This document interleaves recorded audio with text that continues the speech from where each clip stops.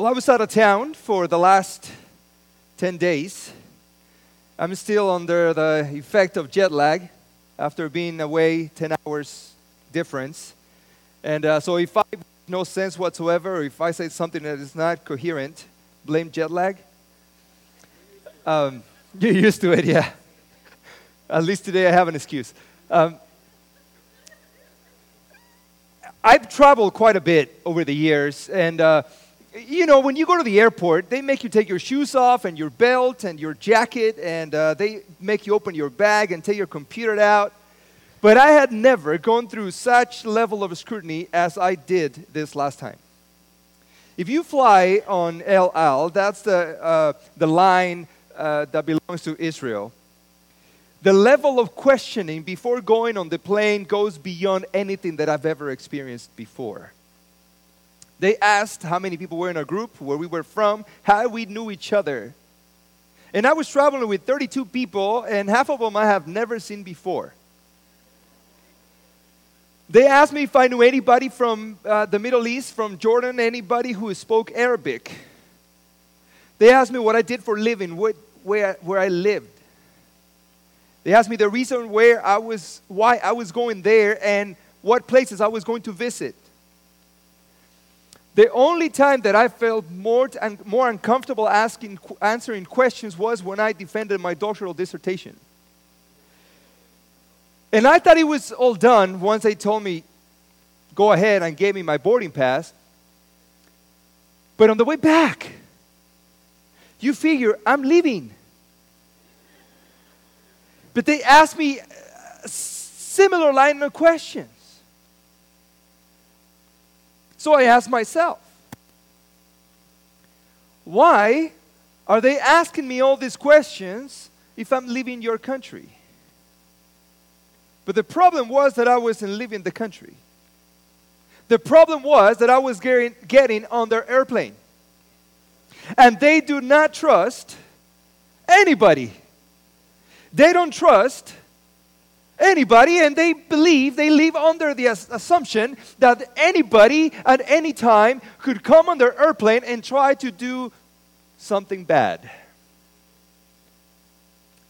Today, we're going to talk about trust. And we all suffer from lack of trust.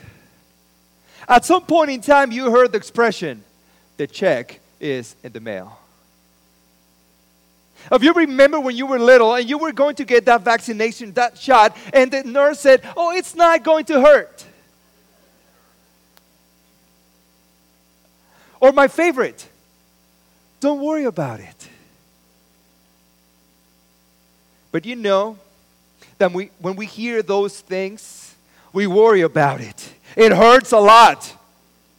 And the check never arrives. So we learn, we are unfortunately accustomed. We've been taught to mistrust. Fortunately, we have a God who offers evidences that we can trust in Him. If you get your notes out, come with me to Psalm 33, verse 4. That's a blue sheet of paper that you got with the bulletin. Psalm 33, verse 4.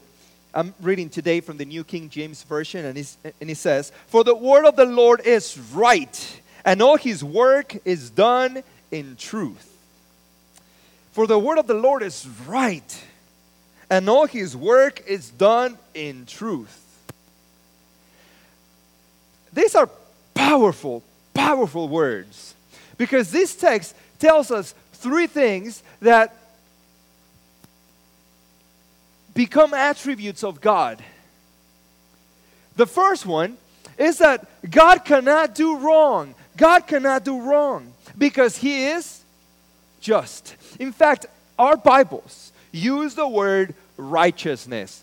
You've read that before? You've heard that before? He uses the word righteousness. And what righteousness means is just the ability to every time a decision has to be made, the choice is the correct one. It's not just the correct one, but it's the one that is not the better one, that is not the most beneficial, it's not the politically correct one, it's just the correct one. It's the right one. And God always makes the right decision. That is why He can do no wrong. The second thing that we learn about God, family, is that God cannot tell a lie because He is holy. Now that speaks to His purpose. Because see, everything that God does, everything that God says is exactly what is needed. Nothing more, nothing less. He doesn't hide details. He doesn't give any more explanation than what is needed. Because we get in trouble when we speak more than we should. And oftentimes we don't want everybody to know everything. But see, God says everything that is needed. And that is why He does not lie. Because God cannot tell lies. And the third thing is that God cannot break His promises because He is faithful. The reason why God does not break His promises is because His nature is love. And when you love someone, you don't break your promises to that person. Back when I was little, and my dad had a business of importing things from Texas into Mexico, I remember that he would travel and go to leave Mexico City and go to Texas to get the items that he was importing. But every time he left, he would always promise to bring me something back. I remember when it was the time, it was the day. I knew he took 3 days. And on the third day, I was standing outside the door of our house waiting for my dad to come. I knew that the taxi was coming and drop him off at the corner of the house. And I knew that my dad was coming to bring that thing that he promised to bring me. And let me tell you that over the years when my dad did that, he always came back on time. If my dad did it, I can trust that my God can too. Because my Heavenly Father loves me way more than my earthly father. So, knowing these attributes of God, let's read Joshua 21:45. Not a word failed of any good thing which the Lord had spoken to the house of Israel. Let's read that again, just in case you missed it. Not a word, you hear that? Not a word failed of any good thing which the Lord had spoken to the house of Israel. All. You know what all means in Hebrew? All. All came to pass. Everything happened. Everything happened. One of the places that I got to visit was not in Israel, was in the country of Jordan. In Jordan, as they divided the countries, contains one of the cities of the area known in the New Testament as Decapolis. Decapolis was a city on the southern part of the Galilean Sea. And Decapolis is known because there were 10 cities. Deca means 10. Polis means city. So there were 10 cities. And one of these cities was the city of Jerash. Jerash, to the day, basically everything remains. The layout of the city is still there. The gate is still there. This is the plaza of the commerce. This was the mall. Every 2 pillars, there was a different shopping stand. So people came daily to this plaza, and it's a complete circle, and people came there. You could actually see the amphitheater. You can still see the temple to Diana. You can actually see every single part of the city in the ruins that are left. The gate coming into the city was built in 129, but for the celebration of the Emperor Hadrian, who came to the city, because this was known as the city of Hadrian. Funny thing is this. 700 years before, in a land far away from there in Babylon, Daniel had already predicted that the Roman Empire was going to end. Today, all that remains from the city of the Roman Emperor Hadrian is empty pillars. Because not a word given to Israel failed. Everything came to pass.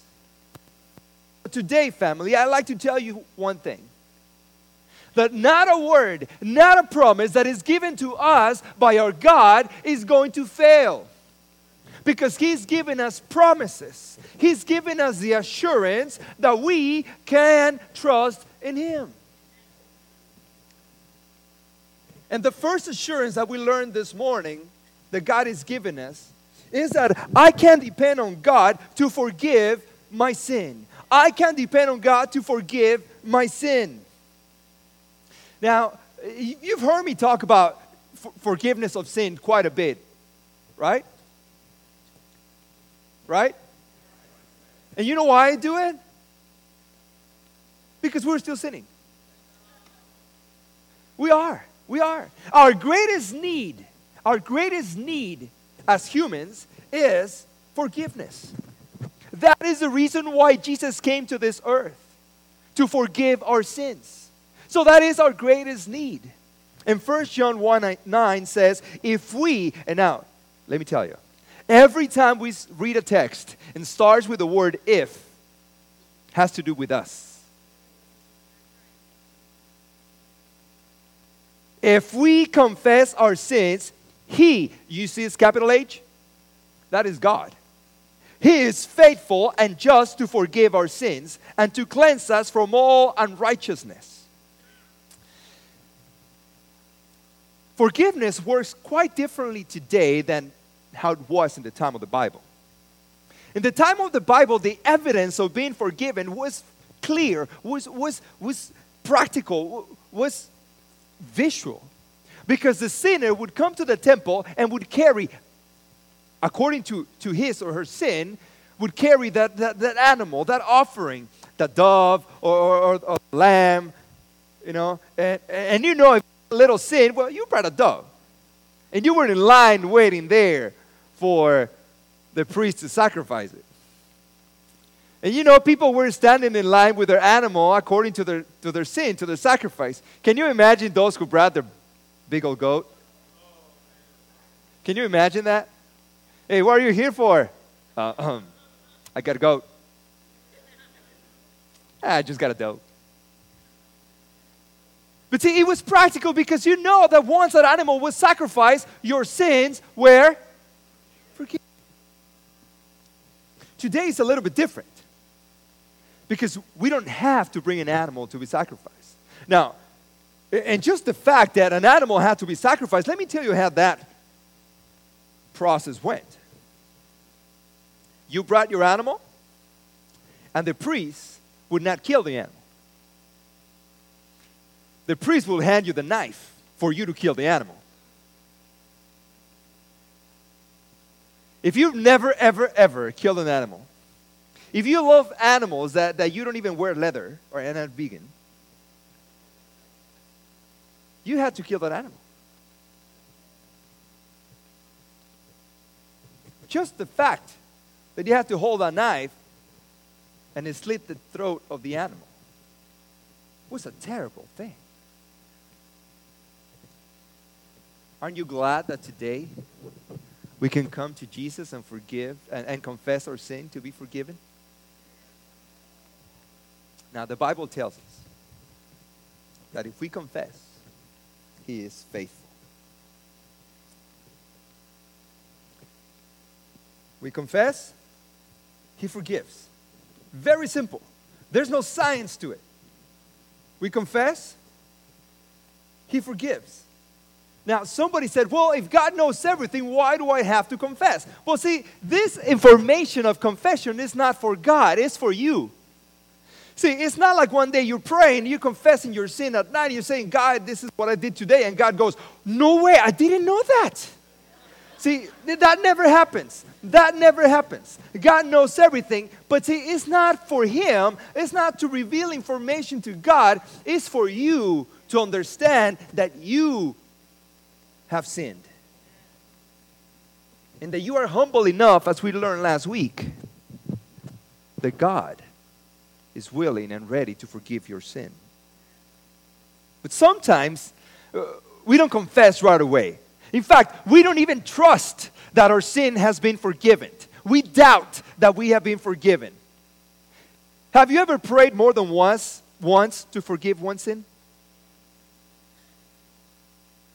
That is our problem. Because see, if we confess honestly, God faithfully will forgive us. But we don't trust that we've been forgiven. In fact, oftentimes we bargain with God. God, if you forgive me this time, I promise, pinky promise, I'm not going to do this again. Or sometimes we try to bribe God for our forgiveness. You know, if you forgive me, I promise this month I'll give 20% of my tithe. In other times, we just beg. God, please, please, please, please, please, please, please forgive me. But see, the Bible tells us that all we have to do is confess. Confess. Just admit it, and God is faithful to forgive. So what is the first evidence? I can depend on God to forgive my sin. The second evidence is that I can depend on God to give me guidance. Proverbs 3, verse 5 and 6 says, trust in the Lord with all your heart. How much of your heart? Just a piece? 50%? 80%? That's all, right? And what does all mean in Hebrew? Okay, you learned something, you see? All. And lead not on your own understanding. In all your ways acknowledge Him, and He shall direct your path. Life is composed of the decisions that we make. And every day, we have to make decisions. We wake up in the morning and we have to make a decision at what time I'm getting up. In fact, that decision you made it the night before when you set up the alarm. The alarm sounds, goes off, and you have to make a decision. Do I stop it or do I press snooze? And you know, after you press snooze like 3-4 times, you have to make another decision. Now I'm late. Do I take a shower or do I just go like this? And you get up. And as you're putting your Pop-Tart and the toaster because you're late for work, you take it as you're getting dressed and you go in the car with the Pop-Tart in your mouth and, oh, I forgot to pray. And that you pray in the car for the Pop-Tart and for protection because you're driving in your car. But then there's a yellow light and you know you're late. You have to make a choice. Do I stop or do I take it? I know where your heart is. But see, whatever choice you make, every decision that we make in life, listen well, every decision that we make in life will bring consequences. If you make the right choice, the consequences will be good. If we make the wrong choice, I guarantee you, the consequences will not be as good.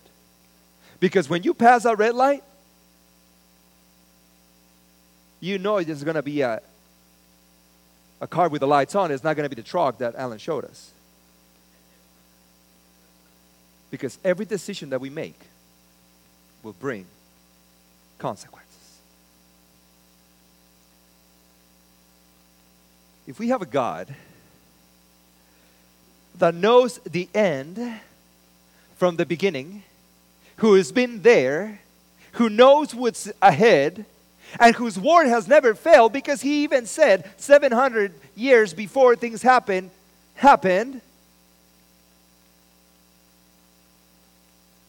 the greatest waste that humanity has done is not trusting on the guidance of God. You know, that is so peaceful. It is such a comforting thought to know that you know exactly where you're going.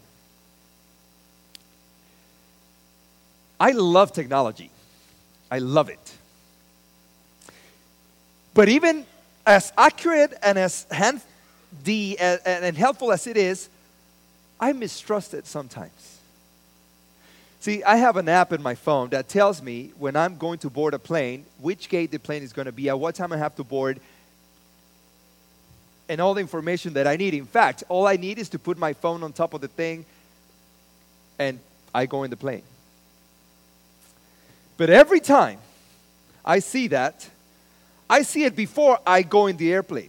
I see it before I go in the airport. I check in before. On my way to the airport, I'm checking in. But as I'm walking in the airport, I'm going to the gate that my phone is telling me, I still stop at the screens. And I check if my plane is still on that gate. And I'm walking and I find the next screen and I check if my plane is still at that gate. Oh, it's happened to me many times that I get to the place where the gate is, I see the screen and it's another flight. And then I have to go find where. And then once I find it, once I walk to the other side of the airport and I get there, then my phone changes. But once you get there and you see the flight number, you see the right time, there is a peace. Because you know that where you're going, the plane that you're taking, and the time that you're leaving, it's the right one. God is saying, I know where you're going. I know what you need to do. I have the path drawn out for you. If you allow me to be your guidance, you'll get there. You'll find the way. And you'll arrive safely. Because you can trust that I can give you guidance. The third thing the third assurance that God gives us is that I can depend on God to settle the score. Has anybody suffered by somebody else's doing? Of course not in this church. Right? In all of us, there's always been the thought of,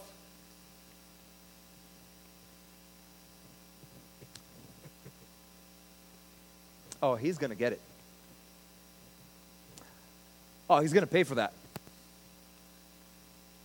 But see, this is what the Bible says. Romans 12:19.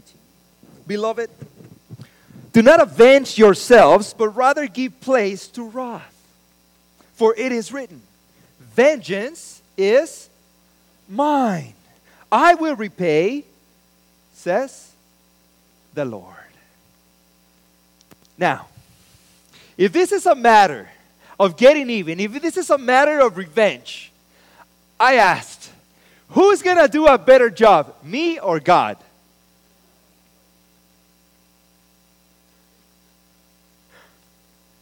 Just a thought. So if God is saying, whoever has done wrong to you, whatever bad has happened to you, I can do a way better job than you taking care of that business. So in fact, I have no business practicing revenge because God is willing to do the job for me. 1 Peter 2:22 says, who committed no sin, nor was deceit found in his mouth, who, when he was revealed, did not reveal in return. When he suffered, he did not threaten, but committed himself to him who judges righteously. If you haven't seen it yet, Paul right now in Romans is telling us exactly what happened when Jesus was unjustly trialed and unfairly punished. And he is saying that even though he was perfect, even though he had no sin, and even though he had the power and the ability to take revenge in that particular moment, he chose not to. He chose to trust in his Father to avenge him. Now, if God can do a way better job than me on revenge, and if Jesus, who was perfect, trusted on his Father to avenge him, what business do I have thinking that I can do a better job? So God is saying, family, my ears shrunk over the trip. You know, crazy thing. Let me tell you something. Now, this is one of my... Let me tell you, crazy thing. When you go down to the Dead Sea, the Dead Sea is the lowest point on dry land. If I'm not mistaken, this is what I heard. It's 300 feet below sea level. I wear my watch, and it's pretty snug. As we were going down to the Red Sea, my watch was super big. It was so loose because all the pressure going down below sea level, it's right on you. In fact, when you come out, you feel like relief, like now you can breathe, like, ah. It is amazing. It is amazing. Amazing. When I try to do what God can do, I carry a weight that I should not be carrying. In fact, I go lower than what I should go because what God wants me to be, where God wants me to be, it's high with Him. And when I allow God to do His part and I don't take His place, there's no weight, there's no pressure on me. He takes care of it all. Because He's promised that He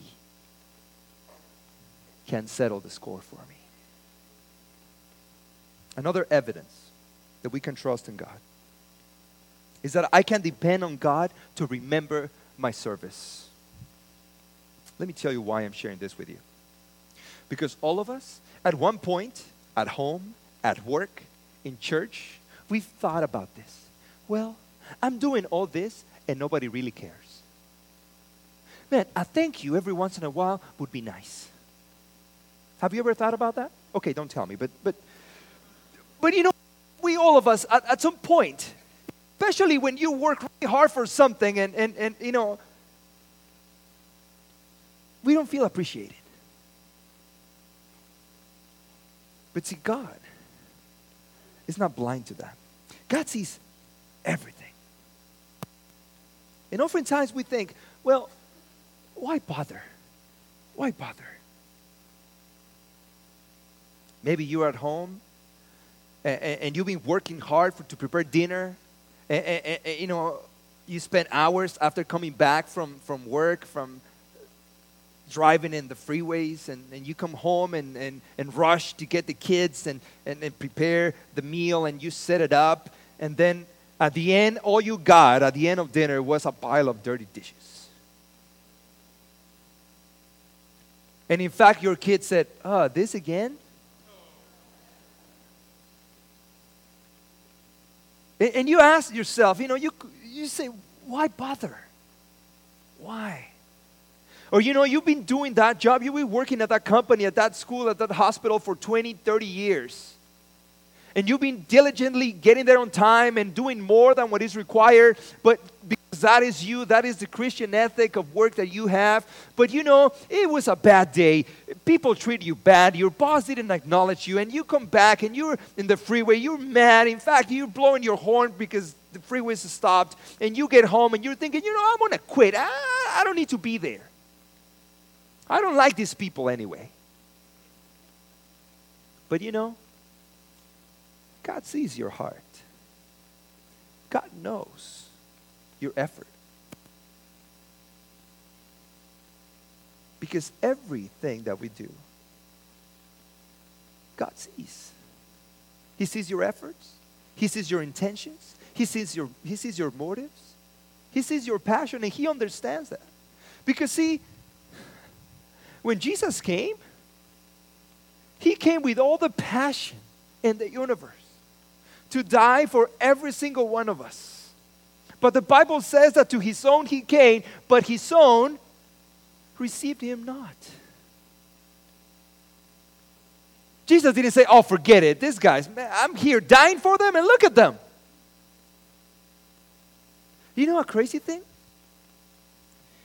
When you're in Jerusalem, and you come out to that street that we know as the Via Dolorosa, that's the street where Jesus marched after He was judged, carrying the cross. The whole street is a marketplace leading to the Damascus gate. It's a marketplace. And you hear the voices. And you hear the people trying to sell their products. And this is an even crazier thing. That part of the city is on the Muslim side of Jerusalem. People who don't even believe that Jesus died for their sins. And while I'm standing right in the corner, I'm thinking, it hasn't changed at all. It hasn't changed one bit from the time that Jesus marched on this street. People still are not grateful enough to understand that Jesus came to die for them. This is the city of Jerusalem from the view of the Mount of Olives. The Mount of Olives is the place where Jesus ascended. In fact, there is a place there that is called the Ascension Rock. But it's also the place, right next to that rock, is the Olive Garden. And this is not the restaurant. This is the place where Jesus went to pray. Gethsemane. After Jesus prayed, He went back into the city. And you can see, let me see if we can make this work. Right there. You see that little tower? That is called the Golden Gate. That is the entrance that leads right into the place that used to hold the temple, where Jesus was unjustly tried. Today, that gate is closed. In fact, the gate looks like this. Whoa, where's my gate? I want my gate. There. Let me tell you something about this gate. For 1,400 years, the Muslims took control of the city. And knowing that the Jews were waiting for the Messiah to come and give them freedom, they sealed the gate. They closed it. It's sealed. In fact, let me tell you something very interesting. Oh, my goodness. There. This side, on the side of the Mount of Olives, is a cemetery that belongs to the Jews.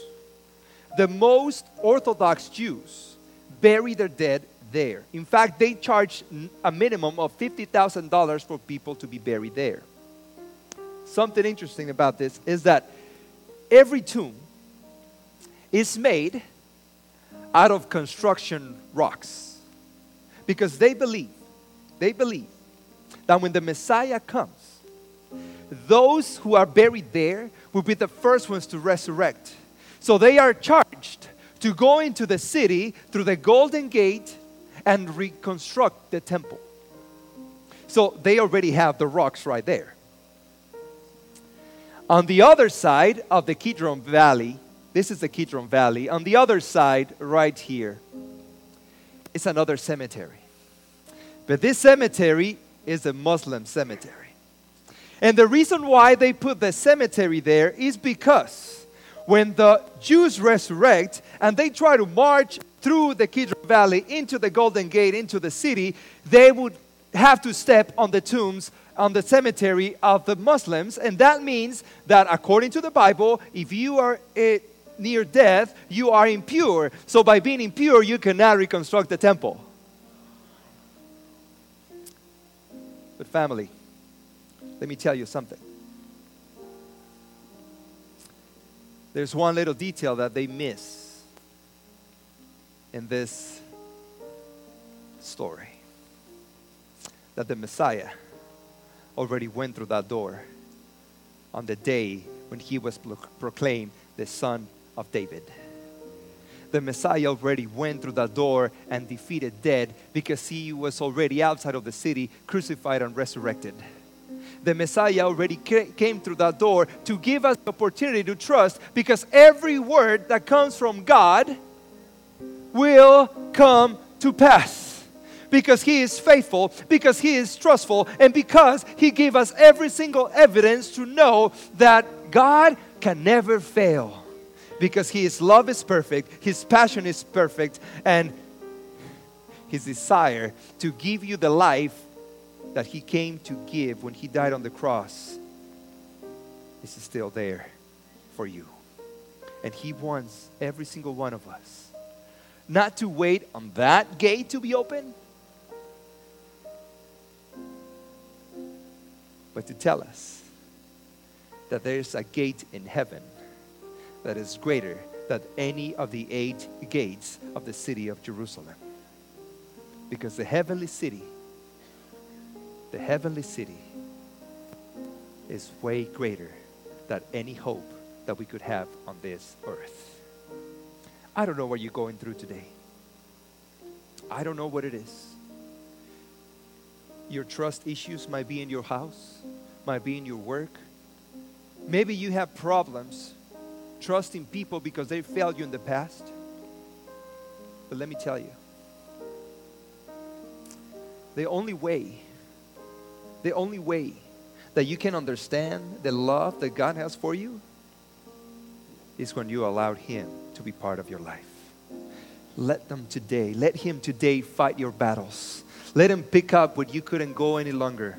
Let Him show you the way that you ought to go, because He is the one that has the ability to open the door. He is the one that has the ability to destroy walls. He is the one that has the ability to build bridges where there's none. And He's the one that has the ability to mend hearts that have been broken. And He is the one that knows the path that you ought to take. And if today you need to take the first step to begin to trust on God, as I pray, I want to ask you to take it and to let the God that loves perfectly to fill your heart. Let us pray. Our gracious Father, there are no words that can describe your power. There are no words that can describe your passion for us. There are no adjectives that can enhance the plans that you have drawn for us. But Father, we are not able to see it because we haven't learned to trust in you yet. So today, I pray that you lift the weight of mistrust from our shoulders. That you give us the peace that we need today. That when we fail, that we were not acknowledged. That we feel the warmth of your embrace surrounding us. That when we feel that people had done wrong against us, that we feel your love in our lives, in our hearts. That when we feel that we don't know where to go, that we can hear your voice guiding us on the right direction. And that when we feel that we don't belong, that we remember that there is a God